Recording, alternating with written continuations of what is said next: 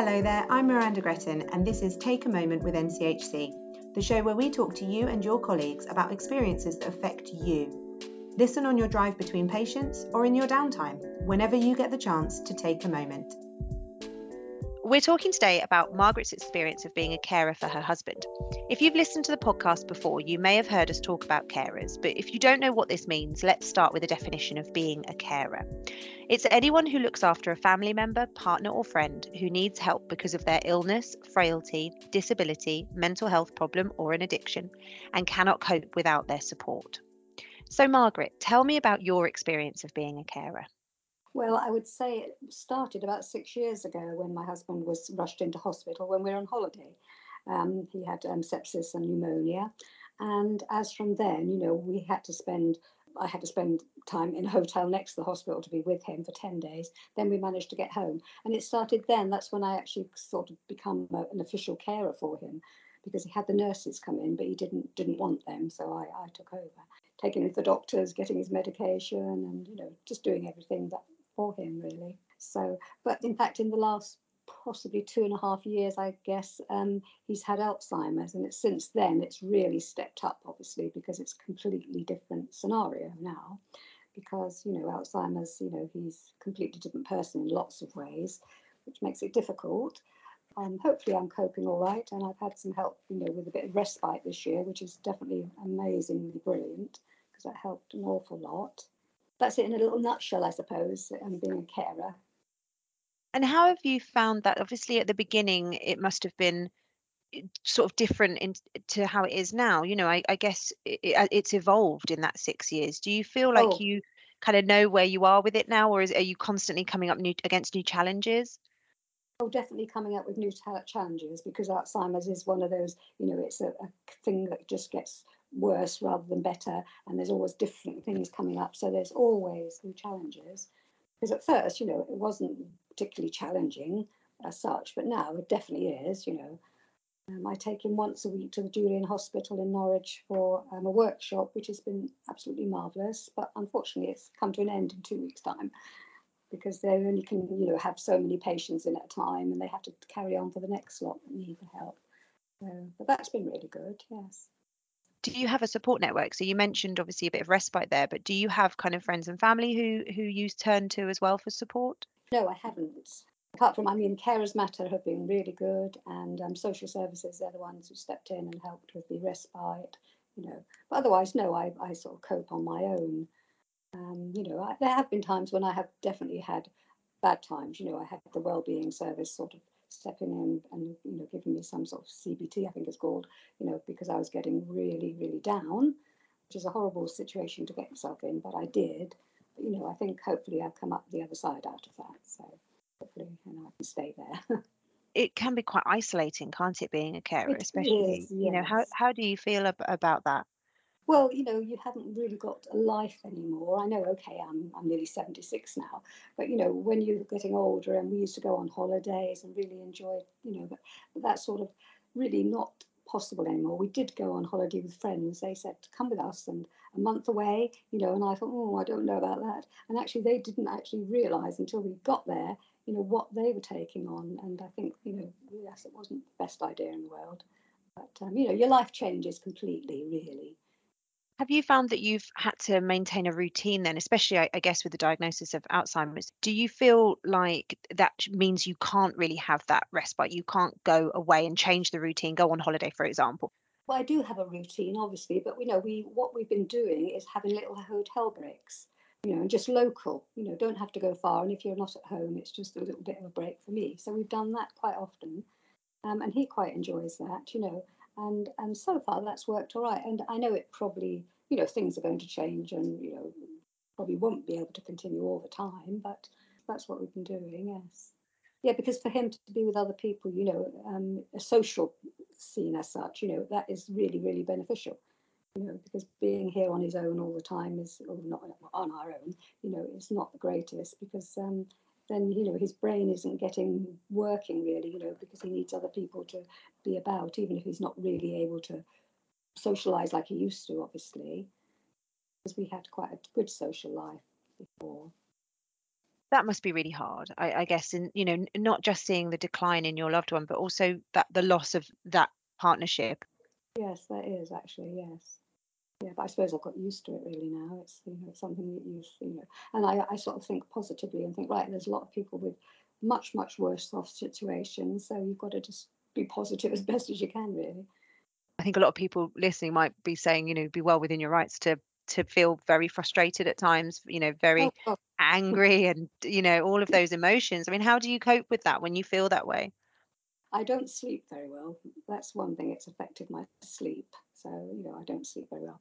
But I'm coping. I think at the moment I'm coping quite good, I think. Yes. Good. I'm glad to hear it. Have you had any particularly difficult sort of challenges in terms of your husband's care? When you mentioned having to go out to the hospital or to doctor's appointments and things, have you had any examples of where being a carer has actually been really tricky in those moments? Well, I think before we got the identity card for the carers, that was more tricky because obviously we would go into the hospital and, and I would have to explain, I need to go in with him to his appointment because he won't remember and he won't tell me what I need to know.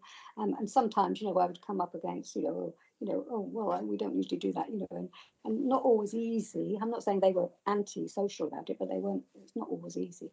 But, since I've had the carers card and I have it hang around my neck, they can see it and it seems different scenario, which is very good actually. Absolutely. Let's talk about it. So the carer's passport, we have mentioned this on a previous podcast before, but let's talk about it for anyone who doesn't know. So Yes.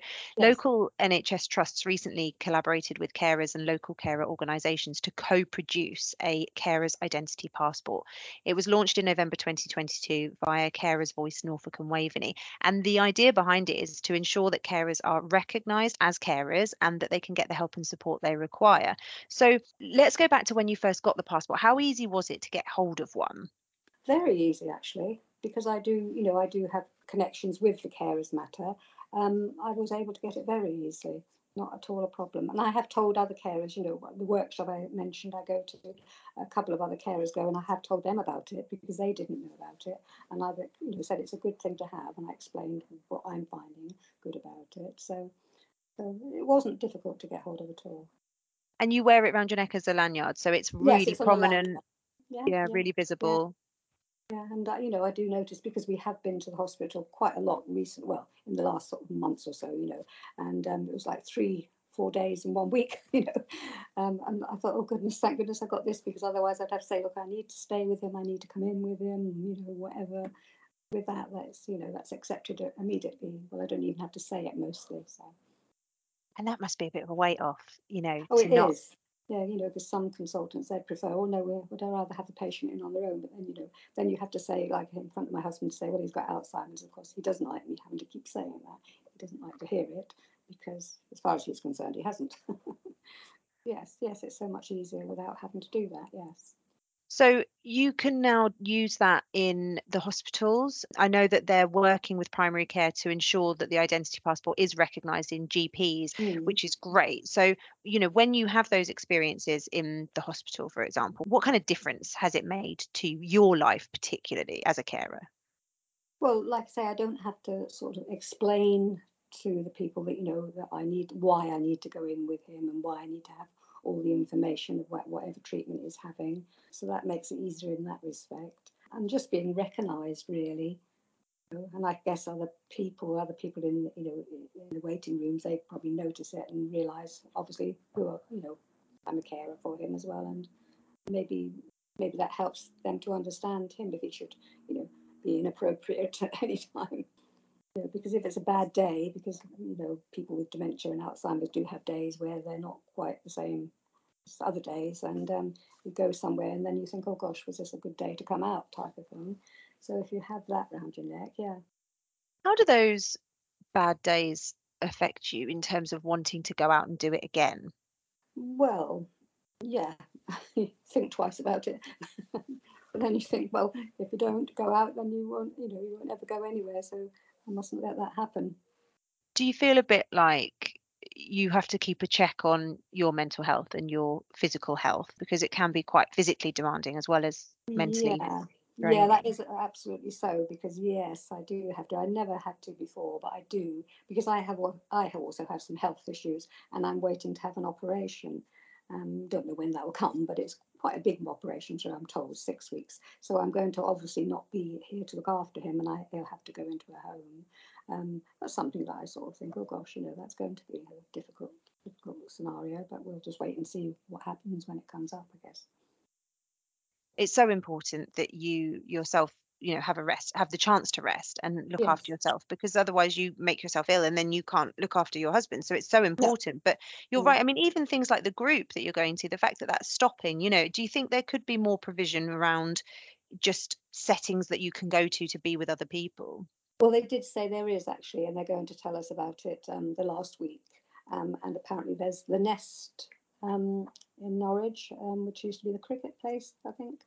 Apparently, there we can go there, and they've got a similar sort of thing there. So we know if that's so, well, I would take him there once a week, because it has been really good. It's not been only good for him, but I've seen other people with dementia, in these 14 weeks we've been going, and you can see a difference in a few of them already, to be perfectly honest, and it's really, really good that they can get together and socialize and get to know each other, and good for us carers to get together and talk about our experiences with each other, and because everyone's different. This is the thing, it's always different, because nobody has the same symptoms and problems. They're all different. And I guess it's nice to talk to people who are going through the same thing because they fully understand what you're That's it. going through. Yes, absolutely. Yes, yes. Because my husband, like quite a few of them, and you wouldn't, when you meet him, you wouldn't actually realise there was anything wrong with him, most days, because he was a very intelligent man, and you wouldn't, but you have to live with a person when it starts to show. Sometimes you take the rest, but then you have the guilt because you feel That's that you should be absolutely, with that yeah. person. That's so true. Yes, yes, it's crazy, isn't it? Yeah, but you do. Yes, yeah. Yeah, because the thing is, as a carer, you have to do everything. I mean, I do all the driving, and of course, I didn't drive for a while. I had a heart attack 4 years ago, and I stopped driving, not knowing that I'm going to be the only driver, or we had no driver. So I had to get back into it very rapidly. But I stay in my comfort zone. I don't go. Certainly wouldn't be going to London or anywhere. I just stay in my comfort zone. That works fine then. Yes. Things that you might not necessarily feel like you would have to be doing, No. that now you have to almost teach yourself. Is there anything that you do that would normally be your husband's job, that you are Oh, having to take on? oh gosh, yeah, lots of things like the garden, and things like the light bulb goes in the bathroom, and it's ones that are in the ceiling recess ones. And of course, I can't do it. I've tried, and he can't do any jobs anymore like that. So then I've having to pay someone to come in and do them, which is really, really tough, because it's nowadays they charge a fortune. When we were away, we had a roof tile slip, and our neighbour said, "Oh, one of your roof tiles slipped. You better get that sorted because a lot of rain is coming." And I thought, "Oh dear, what do I do?" So I had to actually get a builder in, to do it, and lots, just any little jobs, which are what he would normally always do, because he's very clever like that. He can't do them anymore. So that is a big problem for a carer. I know, because talking to other carers, they have similar problems. Their husband can't do the jobs anymore, so they try and do it, you can't, or it doesn't get done, it just stays, like a leaky roof or whatever. Yeah, because that takes your time, that takes your whole energy just Mm. doing that. Yes. Yeah, that's interesting. Some kind of handyman service that is Mm. slightly cheaper than, that you can rely on, and it's specifically for carers. That would be, Yeah. that would be amazing, wouldn't it? Yeah, well, I think they did used to have something like it, because in one of the carers' handbook, I did read about it, and I thought, oh, marvellous. But when I rang up about it, they said, oh, well, no, that's no longer. You have to go to this online thing where you get people to do jobs, and they're Mm. I can't remember what they're called, but anyway, but that was just what's open to everybody, so that wasn't really very useful. Tell me more about the carer's handbook. What's that like? Very good, actually. Yes, yeah, the carer's handbook. There's one come out every year, and get it in the library. Again, that's what I've given. I've given other carers I've met who didn't even know anything about them, and it tells you all about Carers Matter, and like I've joined that and have Zoom meetings with them. It's a really, really good, useful book. Tells you all about care homes also, that where they are and what they're like. Yeah, lots of information, you know, about your finances as well, how to sort it out, you know, for people in my position, you know, and just what, you know, I mean, I'm 76, but of course there are a lot of carers who are a lot older. You know, for them it must be even more difficult. The carer's passport. What would you say to anyone who's thinking, oh, that sounds like me? I could use one of them. You know, would you encourage people to go and get one? I would, yes, I would do. It's my own experience, you know, I think it would be good for anybody else who is a carer to have one. I think they work, and it gives you confidence to have it on you, you know, when you especially go into a hospital. It does give you confidence because, you know, you're immediately recognised, and, you know, you notice it's being looked at. You think, oh, well, you know, that's good. They won't need to ask lots and lots of questions now.